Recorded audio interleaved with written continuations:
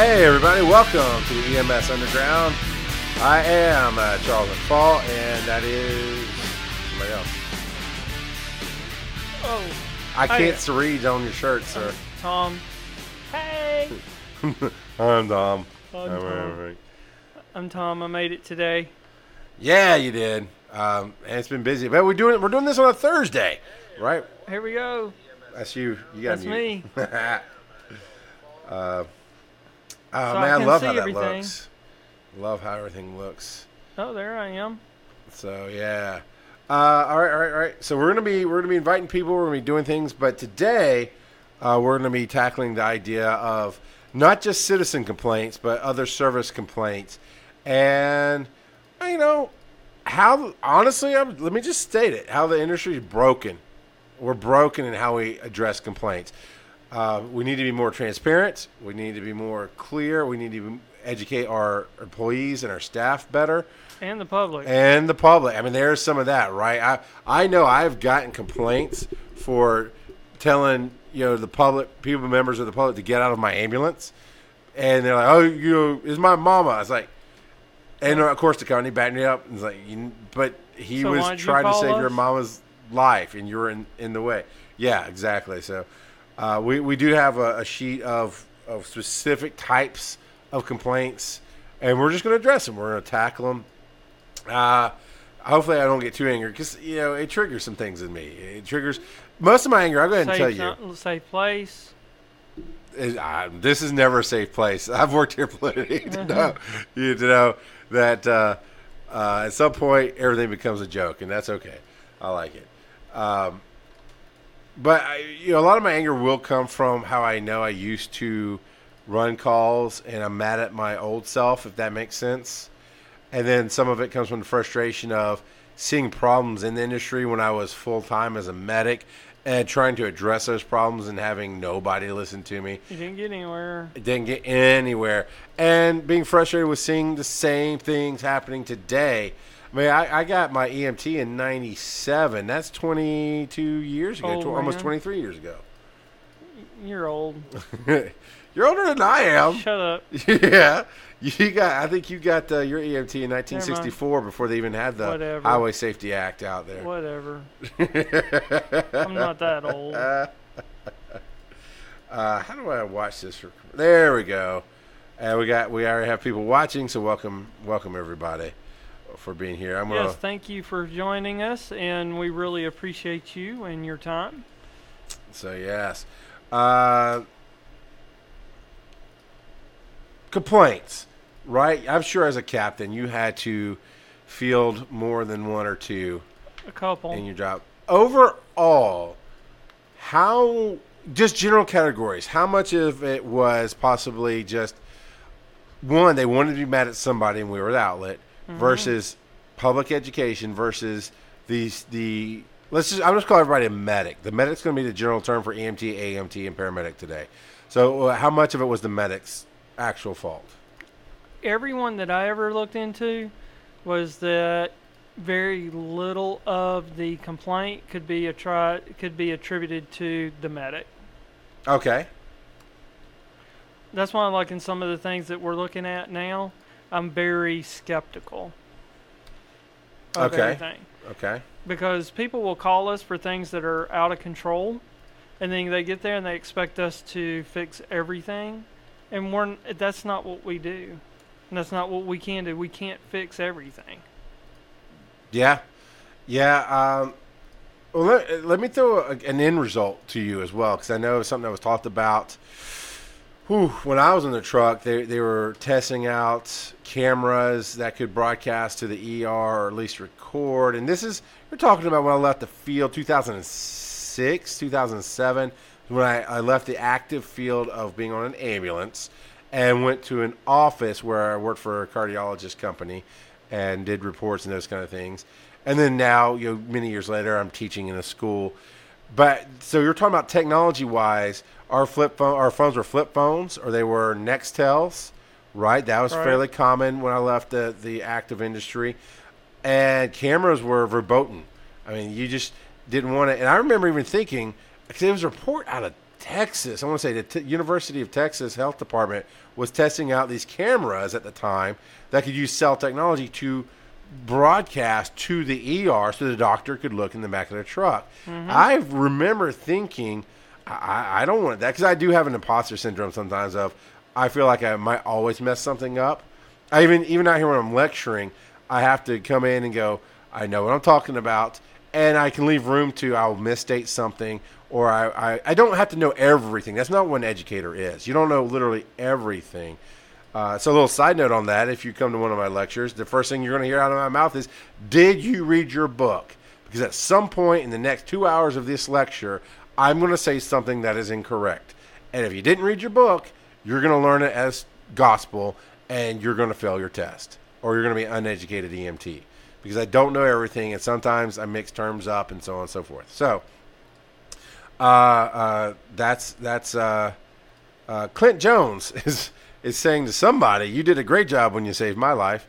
Yep. So, whoever that was. That's Clint. You got, built the ambulance simulator. Who? What?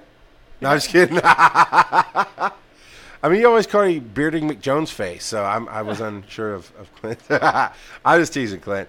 By the way, Clint, you do amazing work.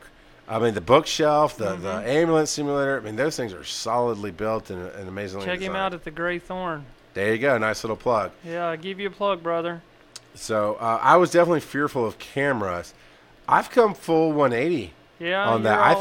I think you should have dash cams. I know AMR has a rear view mirror cam, but I think medics need to wear body cams. What do you think about that? Okay. How do we go about doing that? Well, money.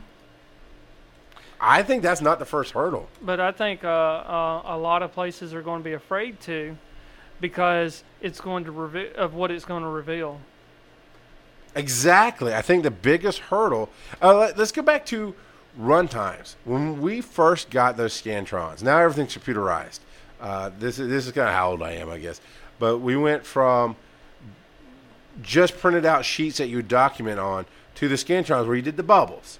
And it was supposed to be for the state, and all of it had to go to the state, and we had to do it exactly right. And you had a QA, all services hired a QA person to make sure the bubbles were dotted and everything went correctly.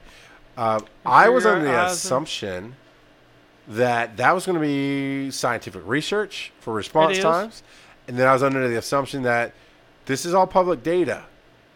That's not the case, technically speaking. They do report those numbers to the federal government, which is a requirement. Okay. And it is used for research and data for improving systems and care and stuff like that. And QA, QI as well. But you're talking about a universal scale, where it's just a mass of numbers from all these services across the United States at that federal level. And then at the state level, you're still talking about every run done. It's just in a mass of a data bank. I thought it'd be more of a... I'm referring to the instance from Athens for Everyone, I think is who we had on. They were talking about transparency, where they stood up in a meeting and said, let me see your run times. And the owner of the private ambulance company said, I have a private company, I don't have to do that. Right. That's the hurdle you're going to have to jump before we even talk about cameras. We shouldn't have to. I mean, we should be able to get that information. Absolutely. We should be able to get that information for public 911 responses. Private, non-emergency stuff, that's different. That should be outside, I think. I think anything that is a private industry thing that has nothing to do with, the general public should be left to, regular corporate compliance, trade secrets and stuff like that. But when it comes to 911 responses, that should be completely transparent and open to the public. I believe, and this is where you've got more experience, got more knowledge, maybe you can guide me in a different direction. I hope not, because I believe this should be anything that goes on that PCR, patient care report, that's 100% public knowledge governed. Now, I'm not talking about HIPAA, right? Redacting. We get their social, so you want to redact their social. You redact their birthday, their name, what they called for. Those kind of things. The things that can harm them in the public. That's what HIPAA is for. But I'm talking about that's a legal document. That's not a trade secret, I guess is what I'm saying. That's not something that. Well, that's not what the legal document means. The legal document means that is a legal document for that individual person, not for the public. But what I'm saying is, when you say I don't have to give you run times, which are documented on that form or just recorded somewhere, because I'm private, that's not an industry secret. That you shouldn't have the right, in my opinion, to say that. I think that if it's a non-emergency contract agreement where you have a service that's doing dialysis transports and stuff like that, then that service shouldn't be compelled to make that free and open to the public. Now, if you do an open records request or a legal request and you subpoena them, then yes, you should, but I don't think the company should have to turn those numbers over. Why is that?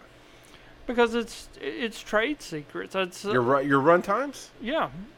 Because now if you run a service, right? Okay. And you're wanting to get that contract from them. Sure. And we've seen this before with other services that will say, "Oh, I can do it faster. I can do it better." They do that without the run numbers. So if you give them that number and they can figure out, okay, well, XYZ ambulance company is doing your dialysis transports and it's taking them 25-minute turnaround time to get to your facility. We can get there in 15 minutes.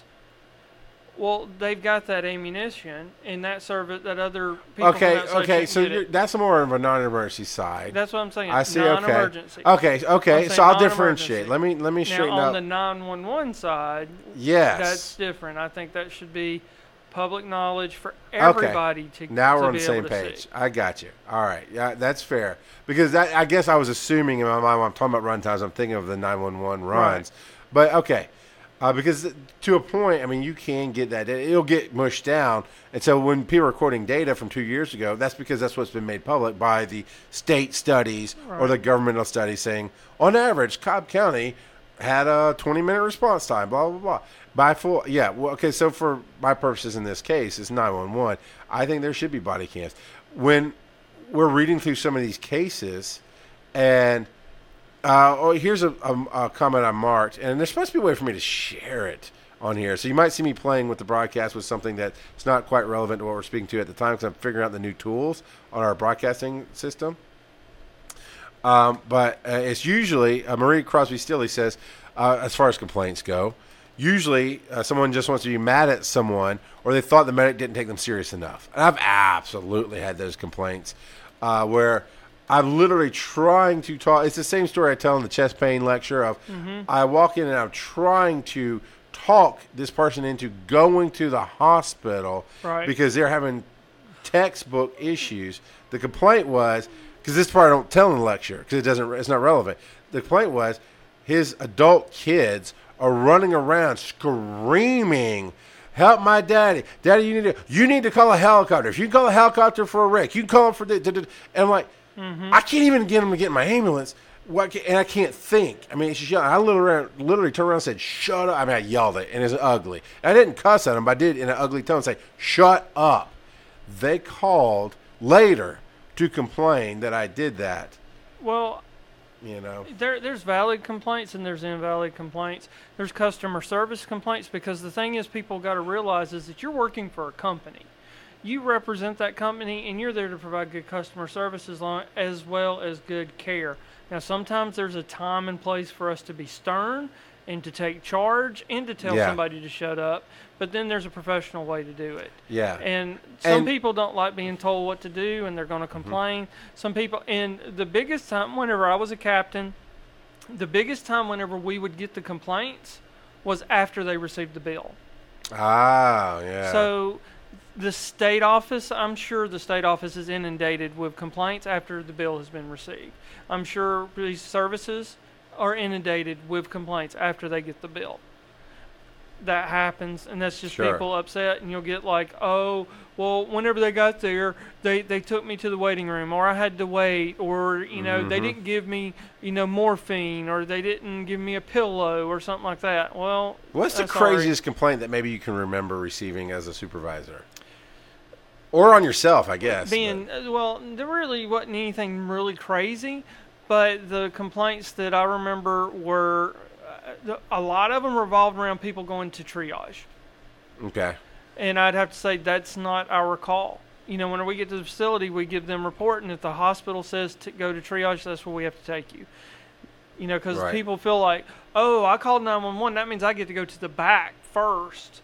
Yeah. No, people, if you're out there and you're a general civilian, you don't know anything about how 911 works, whatever, just because you go in by ambulance does not mean you get to go to the back first. Everybody goes to the same level triage, regardless if it's an ambulance or not.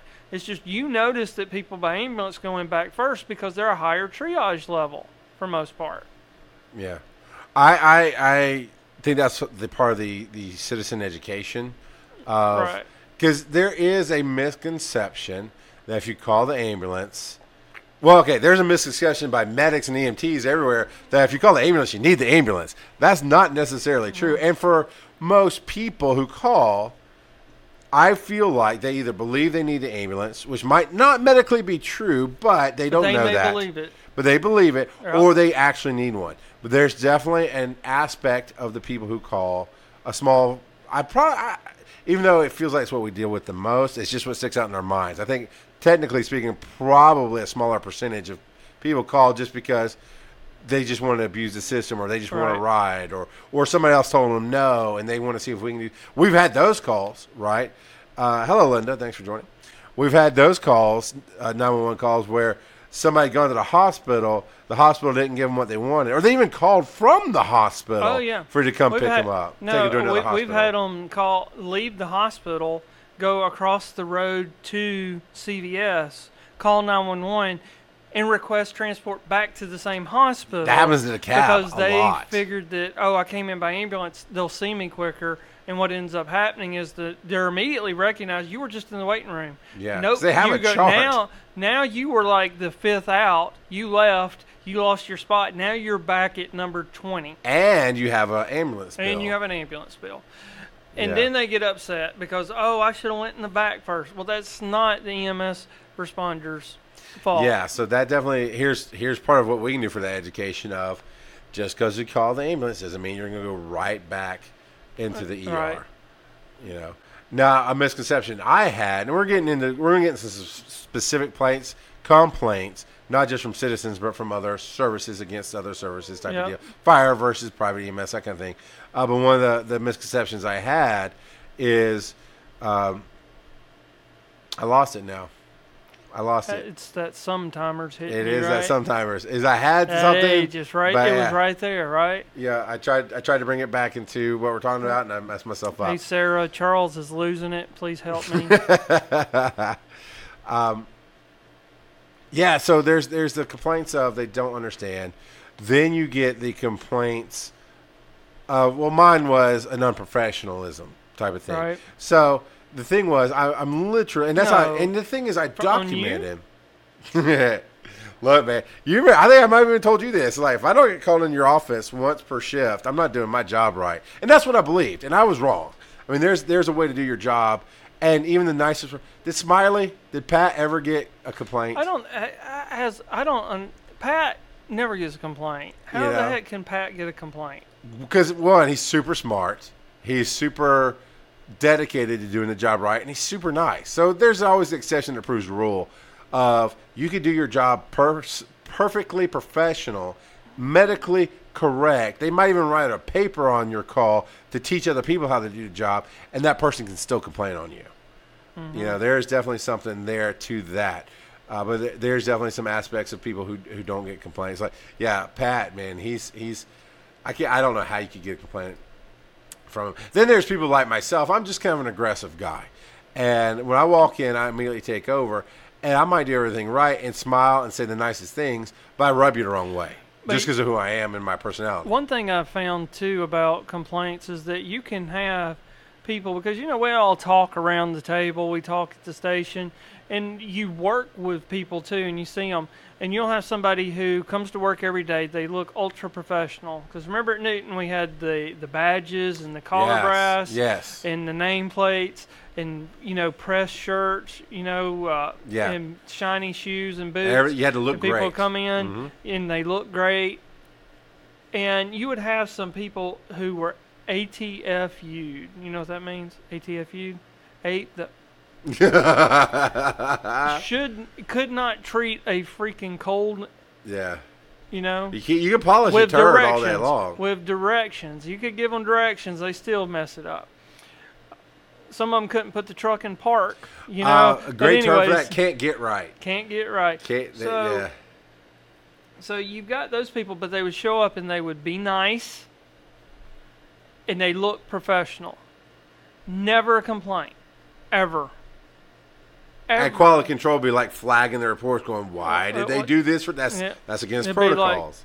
Then you would have somebody come in, their uniform's a little wrinkly, hair a little scruffy, tattoos. That's like that misconception. People with tattoos, and I'm not against tattoos, so I don't want to hear anybody going out there saying, Tom doesn't like tattoos. I could care less, to be honest with you. But the public, I'm telling you, we got more complaints with people with the tattoos showing, which I think is probably wrong, because on the other people's fault, because whenever I'd investigate it, I'd find out that it was unwarranted most of the time. It'd just be, you didn't like the person because of the way they looked or whatever. Mm-hmm. Because some of these people were like some of the best medics ever. And they would get complaints. But then you'd have this other person over here that looked, nice pressed shirt, polished brass. Mm-hmm. Never get a complaint on them. But then you got the better medic who's providing the accurate care. Yeah. Go in and they may just say something off a little bit, just a little bit, and the people take it. Like, oh my, you did what? You said what? Or whatever. And then next thing you know, I'm investigating it and I'm finding out, like, okay, don't say that anymore. Yeah, I got that. Don't say that anymore. I got that. But I'm looking at the patient care report and I'm looking at looking at the patient care report, talking to their partner, talking to the fire guys. They did everything perfect. They did the best care. If in the situation you're in, that's the person you wanted treating you. Yeah. They were just a little rough. That's the thing. And sometimes that's why I'm like, you can't automatically take what the public says immediately. Mm-hmm. You have to investigate and look into it. Out of the complaints that were addressed with me, because I'm sure I got plenty that were never addressed with me directly, that were handled by my superiors one way or the other. Of the complaints that were addressed with me, well, technically, the two that were medically based were never complained on. One was quality control flagged. The other, I went to quality control and go, I don't feel like I handled this. Can you help me? And they took the opportunity to teach me. All the other complaints were, I said something that pissed somebody off. And my whole defense is my medicine wrong? And, I mean, when somebody I didn't want to hear your attitude's wrong or you're unprofessional or, I did have a personal belief that what does it matter how I look? My medicine's what matters. Now, as an older, mature adult who's run a business a couple of times since then, I understand, okay, truth is it doesn't matter. Reality is perception, and perception matters that it does matter when you when you shut up, Amy. Stop distracting me. Amy.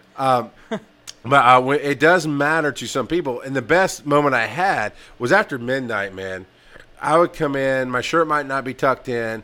I definitely had sleep in my face. My hair could be a mess. My boots were not tied because I'm not going to take the time to tie my boots. I'm going to go on this call because I had boots that took a minute. And the one time it was zippers, dude. Yeah, I did ultimately get zippers, but I don't know. I had a broke mentality. I didn't want to spend the $20 or whatever it was for it. Yeah. But my point is, the invoice. I walked $1 a month. Whatever. I walked into this call with some of that in tow. Of my boots were undone, and The only ever time is this one call is an elderly couple with difficulty in breathing. The wife had difficulty in breathing. And I walk in, and my partner immediately goes into vital signs because she was awesome that way. And we have our jump kit, we have all our stuff, and I'm getting a picture of it. I'm talking to him, and I mean we're Johnny on the spot, even though it's 3 a.m. We're getting this. And the old man kind of laughs at me. He's like, "Hey, I see you got here fast." And I didn't understand what that man was like. Well, yeah, I guess so. He goes, well, he was joking. He's like, yeah, see, you didn't tie your boots or whatever, but I appreciate that. I'd rather you get here fast and get here. And I started laughing like, yeah, that's kind of my thought process too. But most time, you will get complaints of, well, they were dressed shabbily. Not shabbily. They didn't have their shirt tucked in. They showed up because some services after midnight they'll let you show up in a t-shirt. Right During the day, you have that professional stuff. And I never had this position of where I had to take complaints from the company on somebody, or from the citizens rather, for somebody else. But my response always would have been, did they save your mama's life? All right, then have a nice day. It's like I don't care that they showed up in a t-shirt. Did they do their job? But you have to. I know there's a middle ground you have to meet there. So shifting that, I don't think you ever got a complaint. I don't think I worked long enough with you to get a complaint. Because I don't remember ever having to really sit in your office for anything medical, And I will say, most of my supervisors, I feel like probably covered for the unprofessional. Because I'll admit, there were some unprofessionals. I was very much a a-hole that came in and was like, no, this is my scene. And I mean, I treated everybody the same. I was like, I'm going to come in, I'm going to do the medicine. I don't care about the family members. And that being said, I also knew sometimes we treated the family members and not the patient, right? Sometimes we talked to them. So there's not one snapshot that is accurate of me. But there's times when I had no problem telling a family member, shut up and get out of my face because I'm trying to save their life. Well, sometimes they need to hear something like that because they're hysterical and you're bringing order to the scene.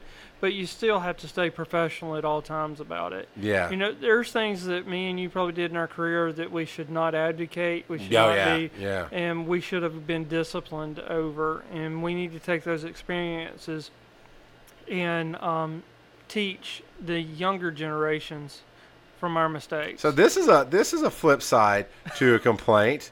Apparently there was a team of medics that introduced themselves. Jim Wiedek was the head of Newton Hospital there, and Mike Luna was the director of EMS at the time, or the captain, or whatever they called that position.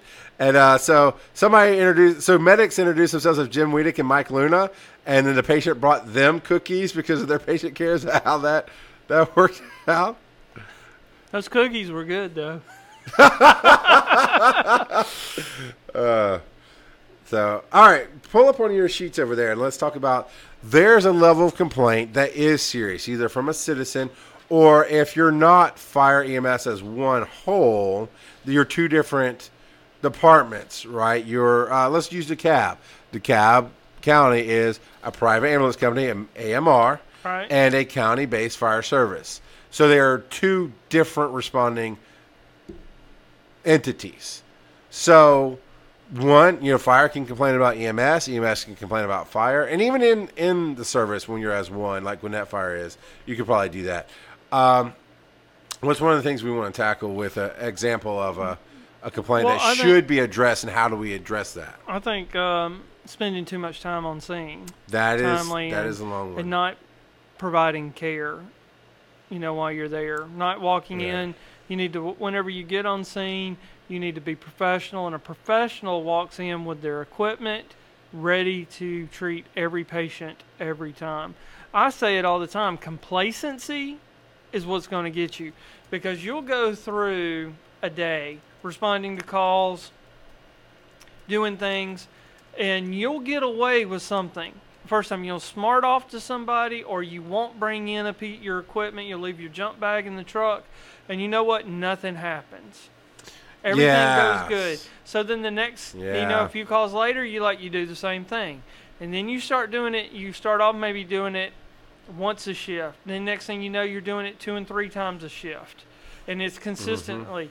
you're doing this consistently because you know what? Nothing happened with the other calls. And then you walk in on that one call and the patient is like seizing or not breathing or in cardiac arrest and you have nothing with you.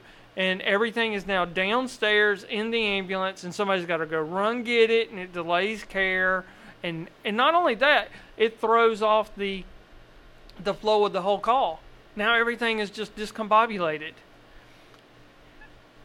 But you know what? For the last year, you've been doing this, and you've gotten away with it. Why not keep doing it? Why? Because one day it's going to come bite you. I didn't learn this then. I learned this after I left the field. How you do anything is how you do everything. And I had good partners that made me check the truck off, not pencil whip the form, actually check it. So when I became a paramedic, and I fought it, I didn't like it. I'm talking about working in Morgan County at Fairplay, where all I wanted to do was we knew the likelihood of us running one call was low. The likelihood of running no calls in a shift was really high. So I just wanted to get to my video games or take a nap. I'll watch the truck later. And my partners, Chuck Savage being one of them, was always like, no, you get out here and you check this truck because we're in a worse situation than if you were downtown Atlanta. We don't have, we have good backup, but they're 20 minutes away. Yep. It's us out here, and you need to know. So when I became a medic, that saved my butt more times than I can count. I actually checked off my truck, and hey, I won't name the service, but I was at a service that absolutely was. We didn't have Valium for 6 months because there's a battle between us and the hospital. And I guarantee you, we're talking about the same service. Probably. Where I went there, and the laryngoscope didn't have batteries, and it hadn't had batteries for a whole shift. And then I got in trouble for taking the truck out of service and going, and I went to... You had to buy batteries yourself, didn't you? To the store and bought the batteries myself, but I refused to run a call until I got those batteries because I was not going to be liable. Yeah. Yeah. But then I got called into the office and got in trouble for it, and I was like, you can get... And I told the director, you can get mad at me all you want, you can write me up, go ahead and put it in writing because I'm going to put my rebuttal that you was forcing me to go in service in a truck that had inadequate equipment that was in violation of the state of Georgia. And we want to talk about complaints, that there are certain things that the state of Georgia can investigate and not. And one of them is one hard line that the state of Georgia does have that they can investigate and get you on is the minimum equipment list. Matter of fact, I remember the day when E.J. Daly and Sam Cook and some of the other ones would be at the hospital waiting on you to arrive and say, okay, I need to see your license, I need to see your CPR card, I need to see your ACLS card. It was a requirement for you to have them on you. Yes. And then they would go through and inspect your truck at the dock when you just dropped off a patient. I heard EJ talking about that not that long ago. Cause I can't remember. It wasn't at one of the meetings. It was somewhere where I interacted with her outside of a meeting. And somebody jokes like, oh, there's EJ. You better make sure your truck's locked. And she laughs like, yeah, if I have opportunity to, if I'm at a hospital, I will still check the trucks. And if I catch your truck unlocked, especially the that's narcotics and drugs have to be locked up. Yeah. And they'd get you on it. Mm-hmm. You know, and that's that thing you got to look out for. And you know what? I never got written up. But you know what? It got more difficult for me to get time to work there. Yeah. Which I thought was I would think that instead of going in and him saying, hey, I didn't know that there was a problem with laryngoscope batteries. Thank you for taking care of it.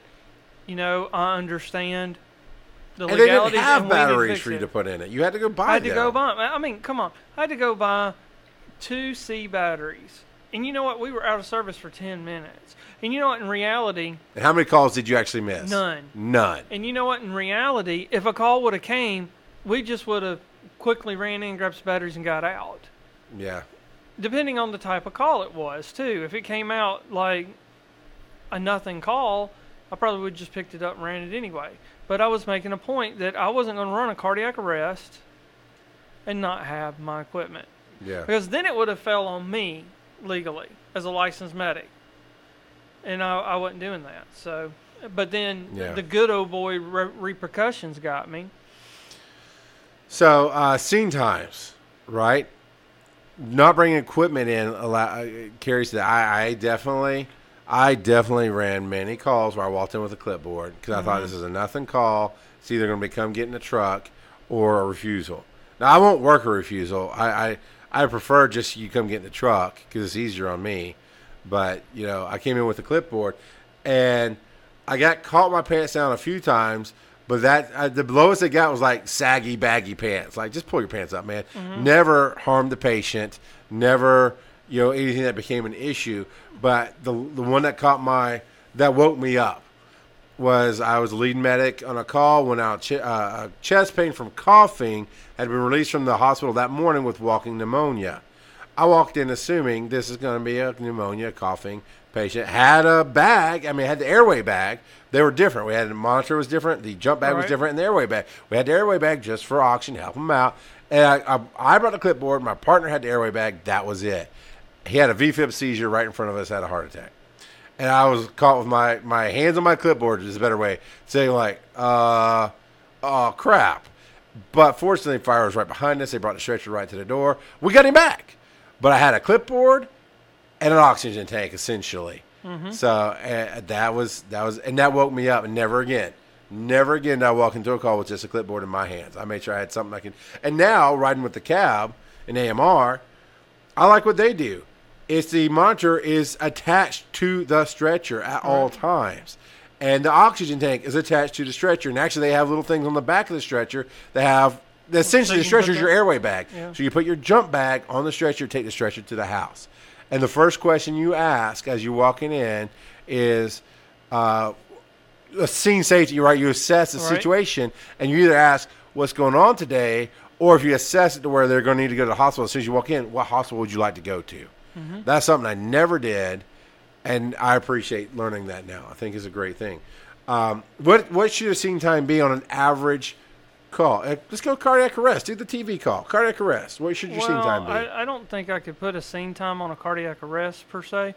Because I think I think you should be on scene adequate enough time because as a cardiac arrest, the first, 10 to 20 minutes is going to be the same in the hospital. And that first 10 to 20 minutes is going to be crucial that we get those things and that's done. Documented. CPR, airway, possibly an IV if you have people, defibrillation, and ALS care. Yeah. Getting that done. And, okay. Usually a lot of services want you to do, 3-4 rounds of epi and defibrillations before you start going that way. So it depends on your service. And it depends on your level. If you're a BLS, just an EMT, you may do 3 or 4 rounds of defibrillation, with the AED. And get going. What? Okay, so let's take it away from the TV drama because I get you, but I think your goal should always be moving towards a truck as fast as you can. Well, it's like with a stroke patient, right? If you think it's a stroke, 10 minutes. Trauma patients, we should be having a goal of around 10 minutes. I know when I flew for Emory flight, if we were on scene longer than 10 minutes, we had to document exactly why we were on scene for greater than 10 minutes. And a lot of times that was easy to do because you're getting an advanced airway, getting, sure, something you needed before you put them on the helicopter to save their life. But we had to adequately document that. We also had to show, like when we were in there, we were making progress. Like we had to assess that airway within so many minutes of getting seen, and that was documented by, we had kept up with those times really thoroughly. But we were moving towards that goal to get in and out as quickly as possible. Someone's on a medical call, it's important to get that history and get them going, But, we should be trying to move. I think the majority of the time, whenever you look at scene times that are 40 minutes to an hour long, I think those are red flags. You really need to look into what was going on there that took 40 minutes to an hour, Yeah. Some of the things that we are referencing as far as the situation is 20-minute scene time where then they release the fire department, and 20 minutes later, after being patient loaded, they're still on the scene. Yep. That's if I hit 30 minutes on a scene for any reason, in my mind, when I was an active medic, I was like, I'm going to get my ass chewed. How do I document this correctly? And I mean correctly, not because we're going to get documented next. Because I think we're not harsh enough about documentation, but it's why. I'm asking myself, why am I still here 30 minutes in? Holy cow. This is not good. Mm-hmm. And I've seen more and more complaints are coming to us because of you awesome viewers and listeners sending us documentation. Charles at GAIEMS.com. If you want us to talk about it, we'll take a look at everything and we'll address it as we feel appropriate.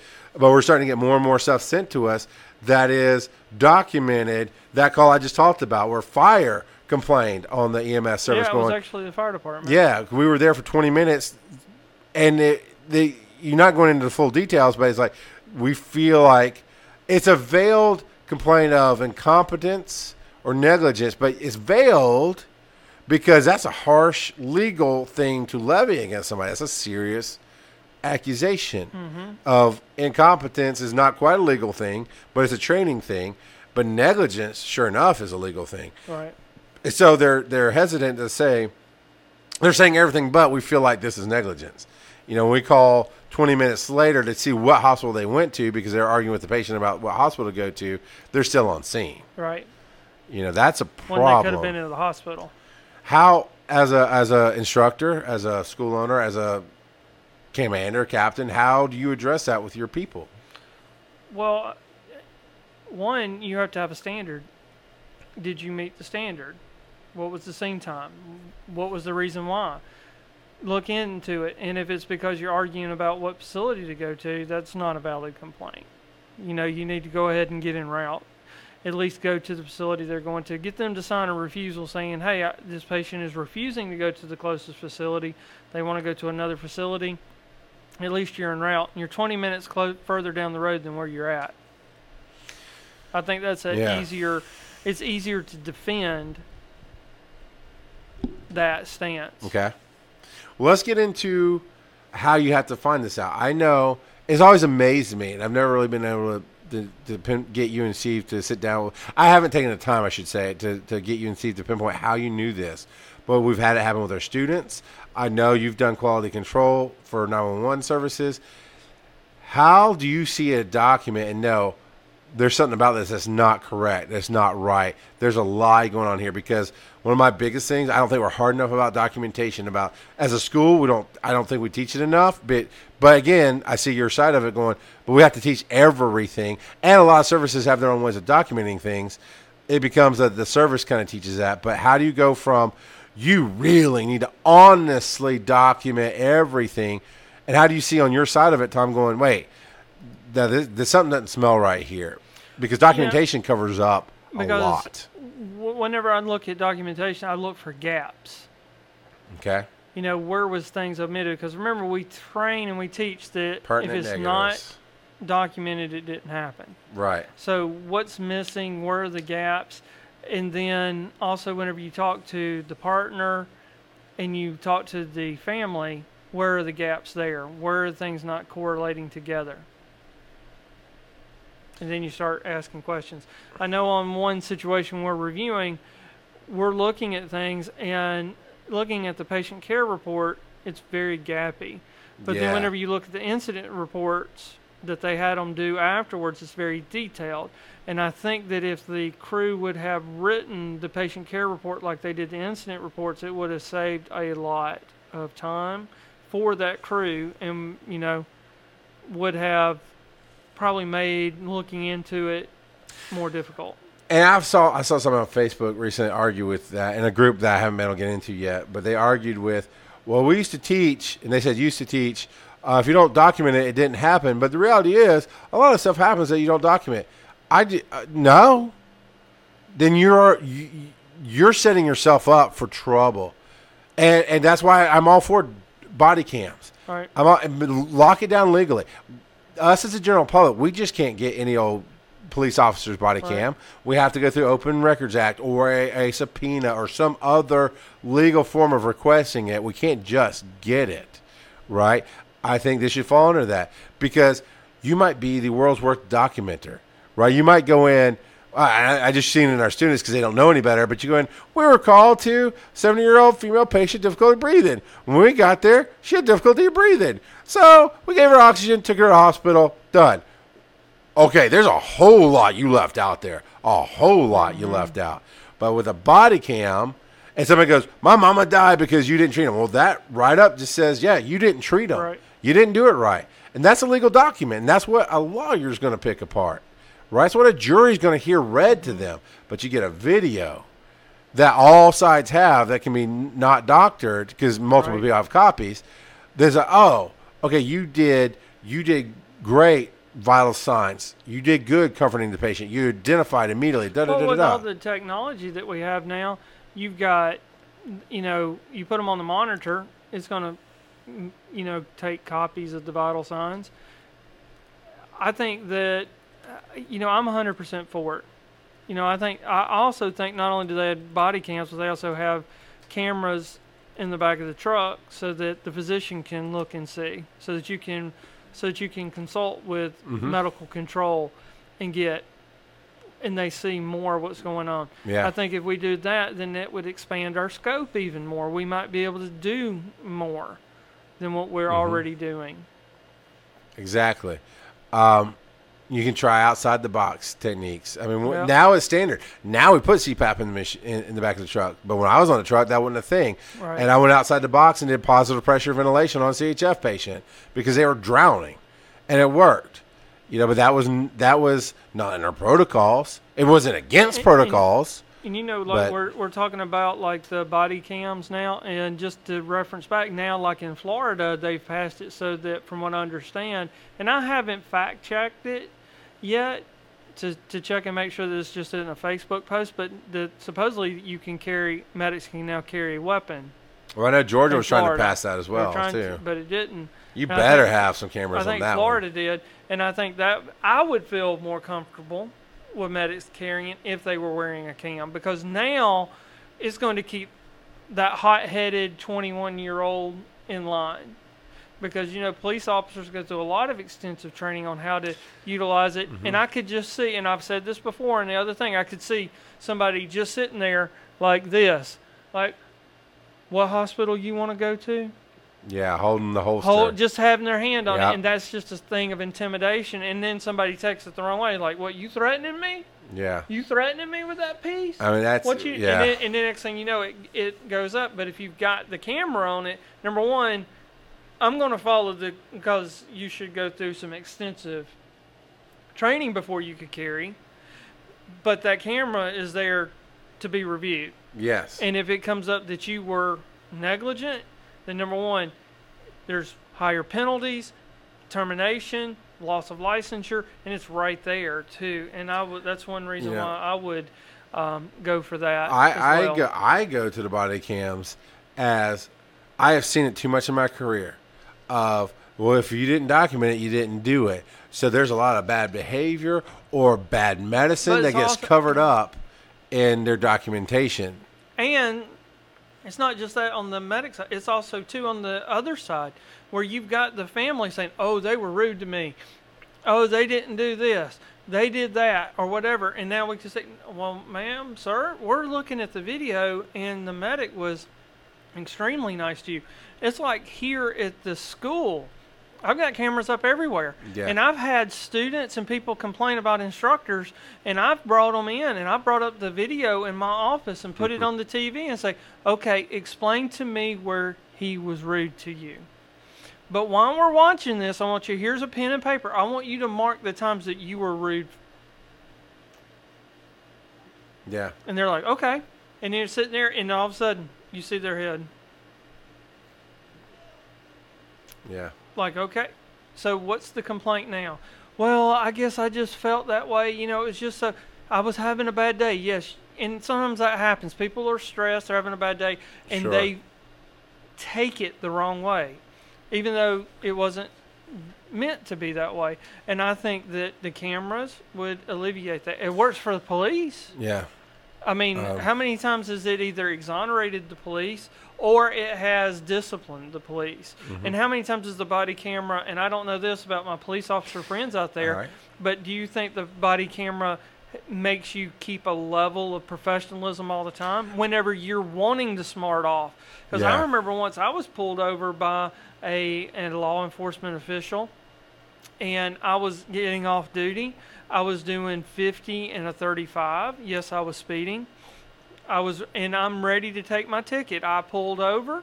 I was ready to take my ticket, and all of a sudden they come up to the window and they're like, do you know how fast you were going? Yeah. I was like, yes, I was doing. And he's like, this is ridiculous. You're a paramedic, and you should know better. You know what? I could give you a ticket, and you could lose your job. And I'm like sitting there saying, give me the ticket. Yeah. I'm not going to lose my job over a speeding ticket. No. I'm sorry. I've been doing this long enough. I've got one speeding ticket on my thing. I'm not DUI. I'm doing 15 over. I'm sorry. I'll go pay the fine. And more than likely, I'll plead out. I'll go to court, and they'll probably drop it down. It won't even go on my record. So what? But I got chewed.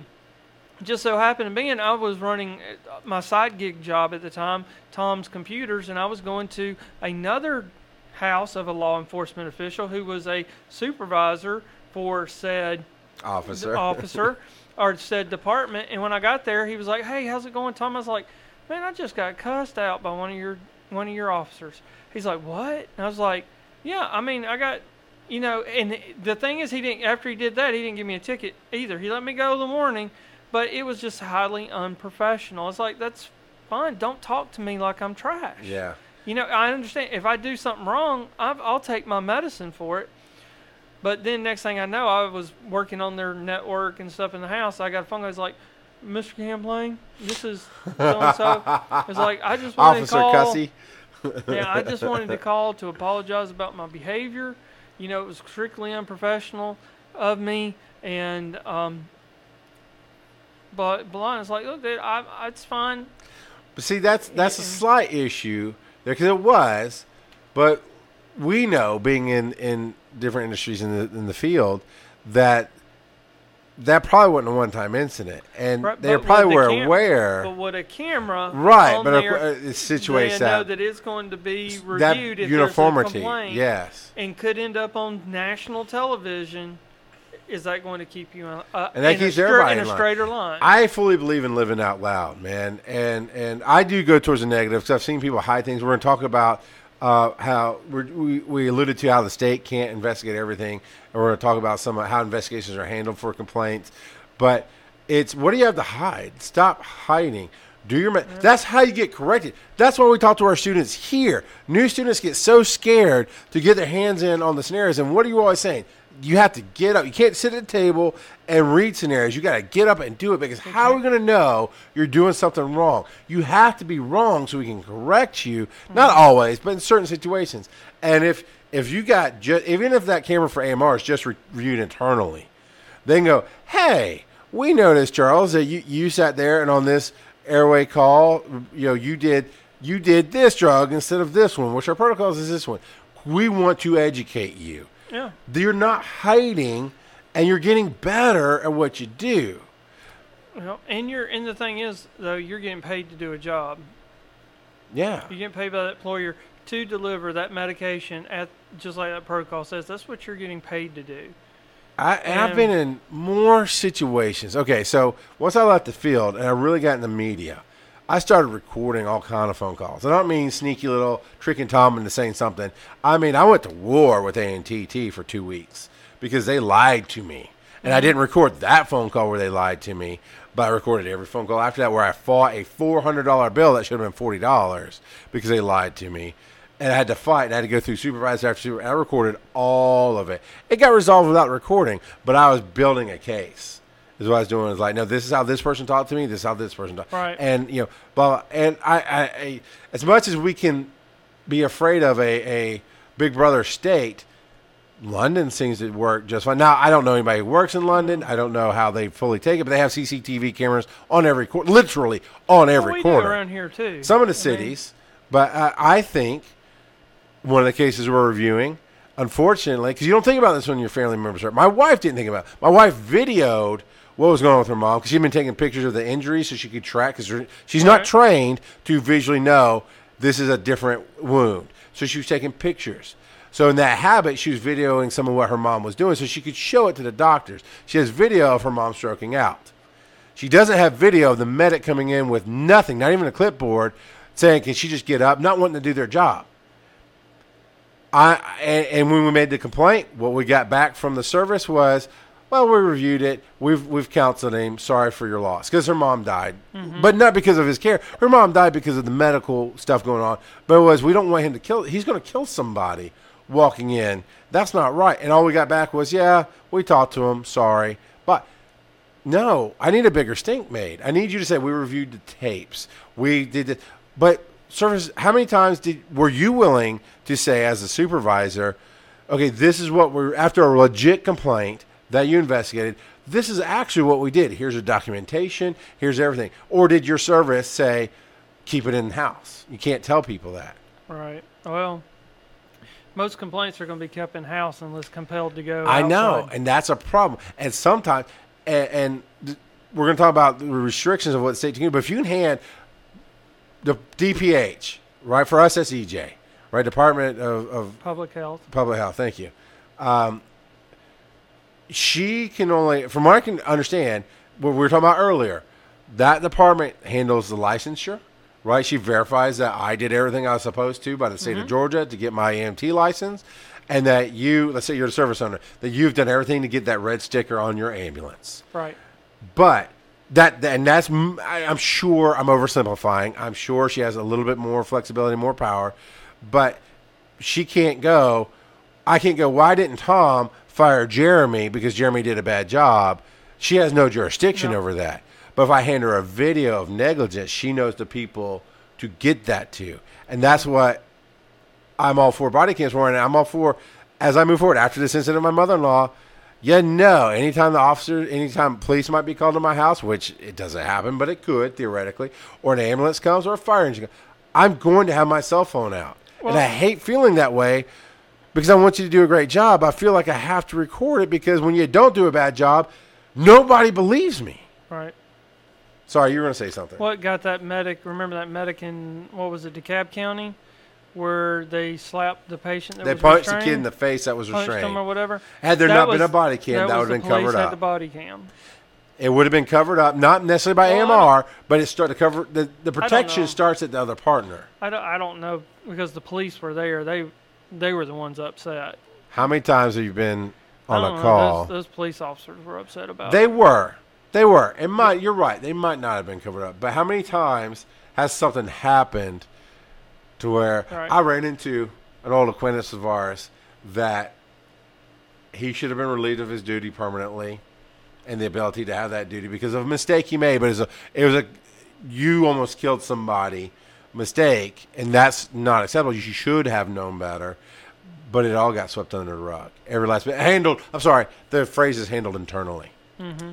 And I do obviously have a problem with that. I use more aggressive terms of swept under the rug because that's how I feel about it.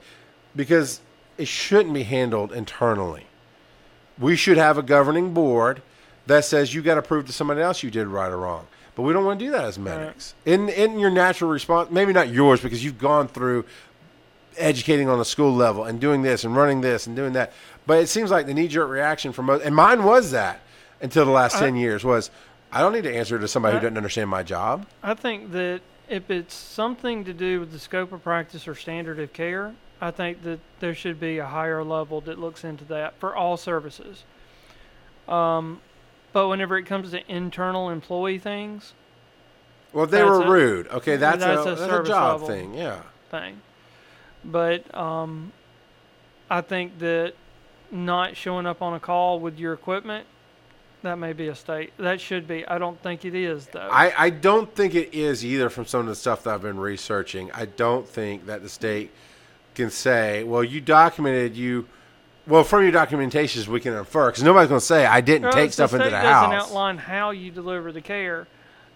If you walk in the house and you don't have any equipment, that doesn't signify that you're not delivering care. You're still doing a patient assessment. You can get in the patient access. I mean, I don't know, because I have to look at this call from beginning to end, because was there enough room to take all the equipment? You know, do you need to get up there and get the patient out of that location so you can get them somewhere where you can work. There's a lot of factors that go into that. So, and I don't know all those factors. Well, there's and on a different call, on some of the papers that we have there to look at, there was that one about the LMA where the fire department documented that the medic didn't seem comfortable with the scene. They weren't quite listening to, like the EMT firefighter EMTs wanted to put a ET, maybe it's two different calls, but they wanted to put a combi tube in. Thank you. Yeah. And the medic's like, no, I want to intubate, but I have to intubate. I can't, because you couldn't intubate there, but you could have put a combi tube in. Right. You know, there was. I think it's two different calls, but it's that level of, okay, if I know the fire truck's there and they've been on scene for 5 minutes, I'm not necessarily going to bring my jump bag in because they have theirs. Now if I'm in the cab, I'll bring my stretcher with my monitor on there. But that's not fair either, because you're talking about two services. You are talking about two services, yeah. And it's, two budgets. So I feel like that I should bring my equipment and they bring their equipment. Okay. And that's probably how the people paying the bills feel about it too, because that fire department, they don't get the bill for that run. That's true. Whereas the ambulance service, they're going to get paid for using that. Now, what you and I have personally done, a little side note, outside of complaints, is we run with a lot of volunteer services. Right. And they definitely have their own budget. It's like, hey, you use gloves? Here's a box. How are you doing on gloves? Here's a box of gloves. Here's a bag valve. Exactly. You used yours, here's this one. However, I know the hospital didn't like that. Most places didn't. So you get into a situation where, we were doing that, but we wasn't supposed to be doing it. Yeah. And I don't understand. I think that it's good, good co-working relationships, but I'm not the one paying the bill either. And I don't have that upper level relationship with that fire chief and stuff like that. And sometimes they don't bring their equipment, and that's what Jonathan's talking about. Yeah. So how do you know? Yeah, how do you know the firefighters brought it in? You're just assuming they did, and then you're also assuming that firefighter checked that equipment off. Somebody, that bag valve hadn't been sitting there for 2 years in a hot bag in the back of a truck. Yep. A pickup truck. I mean, that the indication there is that the plastic be cracked and it wouldn't work right. Yeah, it's. There needs to be more, because what I have seen internally at an ambulance service I worked for is I'd work with somebody or back them up on a call, and I'll give you two examples. One was with you, one was with a different service, and the one with the different service is I'd come in and say, "This is unacceptable." Well, okay, let's look into it. And I would push it. I'd come back. And they would stonewall me. They would just change their shift so we wouldn't work together. And I'd see them out there doing the same problem. And like, that's unacceptable. Be, they didn't intubate a CPR patient when they could have. I'm making this up because I can't remember what the call was. But, you're in a big open floor plan in a living room. You can intubate right then and there. And they didn't. And they waited till they got to the truck. No ET tube, no OPA. Just bagged them, got them to the truck 20 minutes later, and then intubated them. Or, better yet, here's a more legit call of the lead medic goes to intubate, and they can't get it. And they're obviously struggling. And they're in and out, or in and out, in and out. And I'm going, would you like me to try? No, I got it. The captain medic, who happened to be my partner, was, no, let me try. You're not getting. No, I got it. I'm like, no, you didn't. It's in the stomach. And they insisted they had it until the stomach bloated enough to where the air was coming out the anus every time we bagged them. And we documented that. And that person, who happened to be also a captain, which outranked me, never got disciplined, or if they did, I don't know about it. And there needs to be some transparency. I understand not yelling at you in front of everybody else, but there needs to be, hey, this was a universal call, multiple trucks were on it, at least address it with that crew of, this is the remediation we've done. Now, the call I had with you was, it wasn't with you personally, but you were my captain, was I was lead truck in on a traumatic arrest, and another medic cut me off, like jumped in the back of my truck, shut the door, and said, let's go. And I addressed it with him personally, and you heard me addressing it, and then you came and backed me up on it.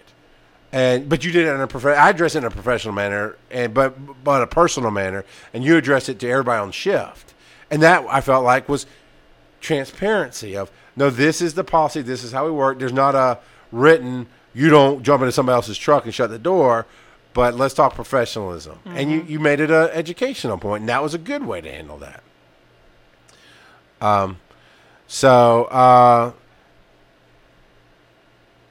Oh yeah, John was talking about bringing stuff in.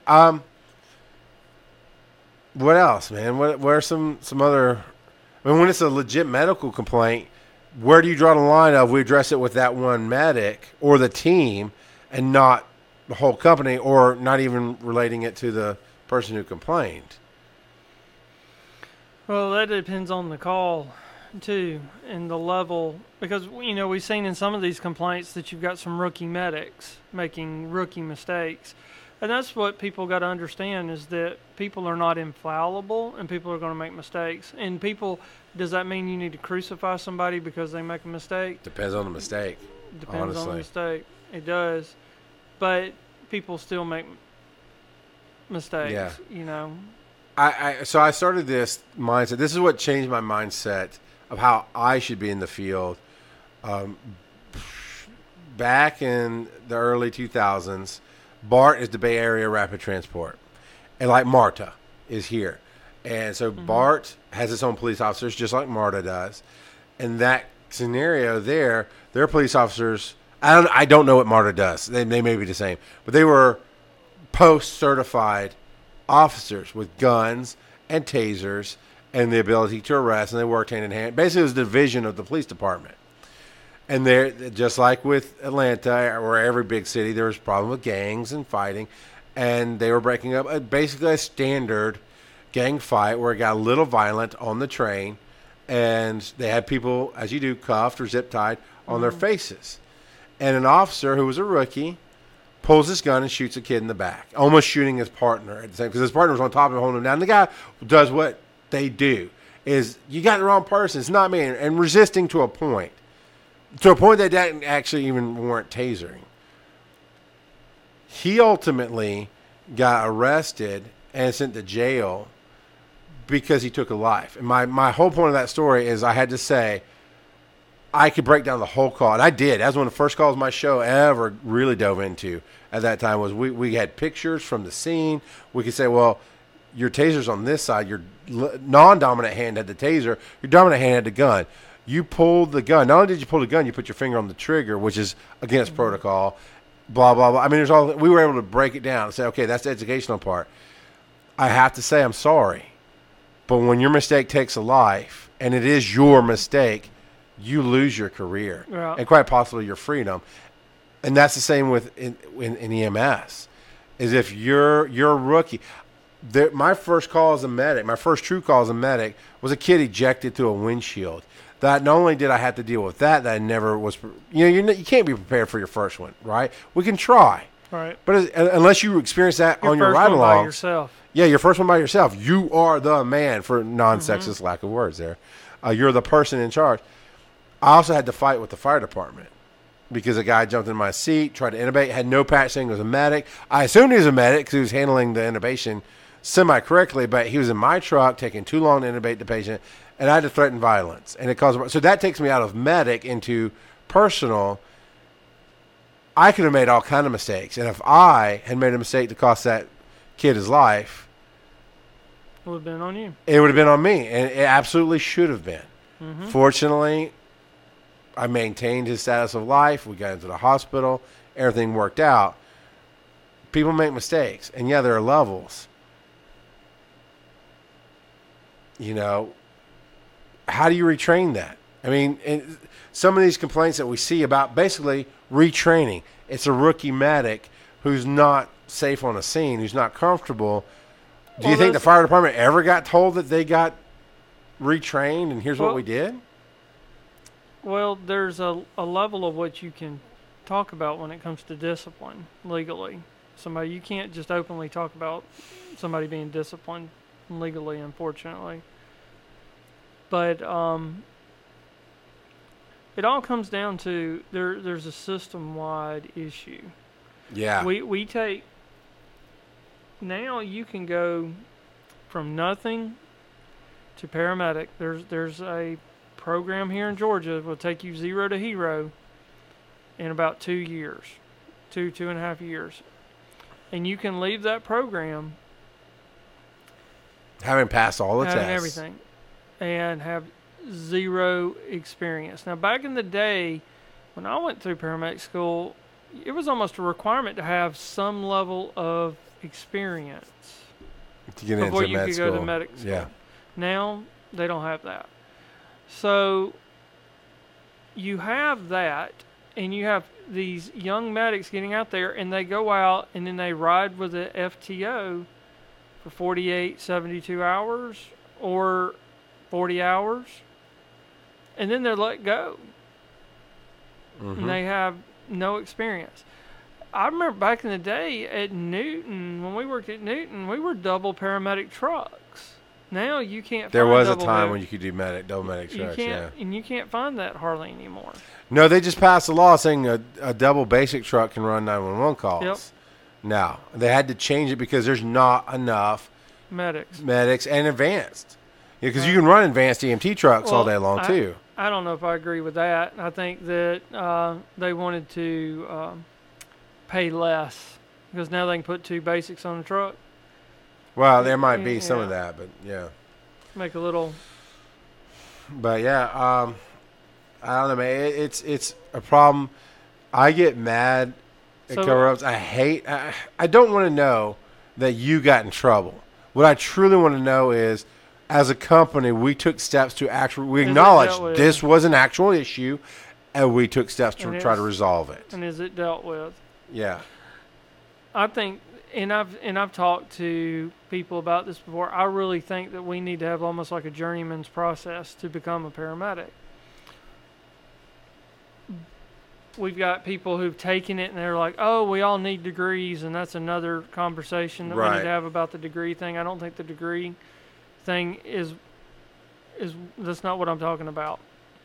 I think it has its place, but I think we need some system where we're just not throwing paramedics out there into the wild and setting them up for failure. They need to ride with another medic for a while, Yeah. get Earn some it. experience, Yeah. and earn it. Mentoring and Yep. and there's one other thing I want to tackle here, but this is something else. Dallas Lane Dempsey says, my firefighter buddy says he lets medic handle everything the second they say that he has done something wrong. He'd rather not risk it. Well, and I get that. I mean, there's some medics who don't like your style, and that's a personality conflict. And I'd be the same way. It's like, if I know you're going to come in and yell at me, second you get here, I want to handle it. But then there's that other thing of, did you do something wrong? And can I Yeah. help you? And there's a way to handle that. Right. But the thing is, it sounds like, I mean, that's a fire versus EMS thing. And how often, I know, except with my crew that I ran with on a regular basis, how often are you going to run with another crew and take the time or have the time as a medic to go follow up with them? Like, hey, man, or hey, I call girls man too. It's like, hey, man, I saw you do this. Can I help you with that? And then are they going to be responsive? Or are they going to think you're talking down to them? I mean, oh my God, there's so much interpersonal stuff that plays into this. But so the last thing, let's wrap it up with how we want it to be, because I think you and I are slightly different on this. I would love to move to a place where everything's open. The discipline reports, the complaints, how we handle it, body cameras. I would like to see a big push to that and then dial it back if this isn't helpful. Because my belief is, was it helpful? I tease that to my kids all the time. I learned that the hard way. I made comments to patients and firefighters and police that, did it do any good? That's the better word. Did it do any good? Right. Were you right? That doesn't matter. Did it do any good? No, it kind of escalated the problem and made a bigger problem for you. But so I think my personal stance is, let's make a big push to open everything and then find out, start cutting off that pattern of, did it do any good? Well, no, we're finding out that putting everything out there is not doing any good. Let's bring it back to, this is the part that does good. What would you like to see? I mean, I'd like to see certain things brought out where it's out in the open. I think that there needs to be some clear-cut guidelines on complaint processes and things that can be handled what exactly does the state handle? What exactly does the service handle? And then if there is a complaint, I think that is a service level complaint. I think there should be a report given to the state that we've had this many complaints. This is what we did to correct it, and that goes to the state. Now, I do think there needs to be a level of confidentiality there, because I don't think it's anybody's business when somebody's disciplined either on the discipline level. There's level of discipline. Yeah. Quick comparison with if an officer messes up, an outside agency, usually the state patrol or if it's state level, the federal, some other agency investigates it. Right? We don't have that at all. I'm not sure how nursing works, but I know with doctors, there's a medical board.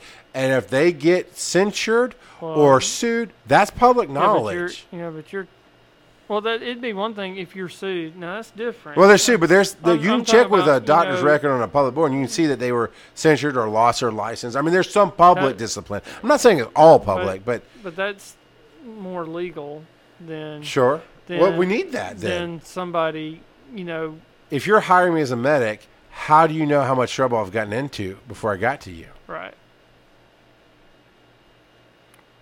Yeah. Well, that goes back to the honesties of the services, too, whenever they're doing the background checks. Yeah. And a lot of services, because you and I have had this personal conversation, I picked it up in the industry that a lot of services just want to say, yes, they worked here, or no, they didn't. Yeah. And it's because they want to avoid any problems. And that's another show. We're wrapping it up. But that's a huge, huge problem I have in the industry of passing problems along to the next service. Next service, yep. I know for a fact, one I worked with, one I didn't, but two, one was an EMT, one was a medic, but two people in the field that were drug users. That one was legally had back pain medication, but he was abusing it. And I called him out on it. And I pushed the service. He worked for 6 to 8 months more as a drug addict, not getting fired, just got taken off of my truck because I wasn't going to put up with it anymore, and ultimately got laid off and got passed on to be somebody else. The other one was a medic who was stealing patients' medication or using, like, if he got morphine orders, he put an INT in his ankle. And they found it. Instead of pressing charges and calling the police, because they literally found him with the INT in his system and got caught using morphine, got fired and moved on to another service. Yep. Can't get into that right now, but that's a problem. Yeah, that's a problem. Stuff like that, but you're getting into legal issues Yeah. there, where that's legal theft. And maybe we do theft. Maybe we do another show on legalities of stuff, because I think you and I both have stories of services are afraid to deal with legal issues. Yeah, because they don't want the negative publicity. Yeah, but that's another time. We're going to start doing these things on Thursdays. We might move the date around a little bit, but we're trying to do it a little earlier in the week. Again, keep sending us stuff. We've got a couple of people who've seen the shows. We look into everything that we get. It might take more time. Some takes more time than others because, some of it's really in-depth. There's some things that we obviously can't talk about because as ongoing legal actions.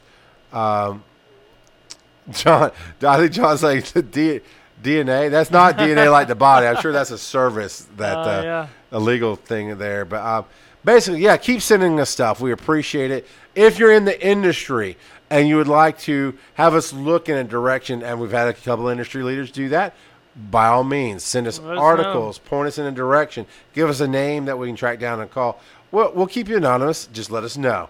You can always hit me up, Charles, at GAIEMS.com. You can call us 678-561-2368. Option 7, you can leave a message and just say, yes, you can play this on the air. And we're going to assume that we can't unless you give us direct permission. And if you email me, just, that kind of thing, message us on a Facebook page. This Facebook page right here, facebook.com/Georgia Institute of EMS. We definitely try to investigate and look into everything. Again, though, we're not a news reporting outlet. We're an opinion-based talking head outlet that will use the news, but we'll use some of the standards. So I'm not going to talk about something that I can't back up. I need facts. The more you can give us, the more we appreciate. Anything else, Tom? No.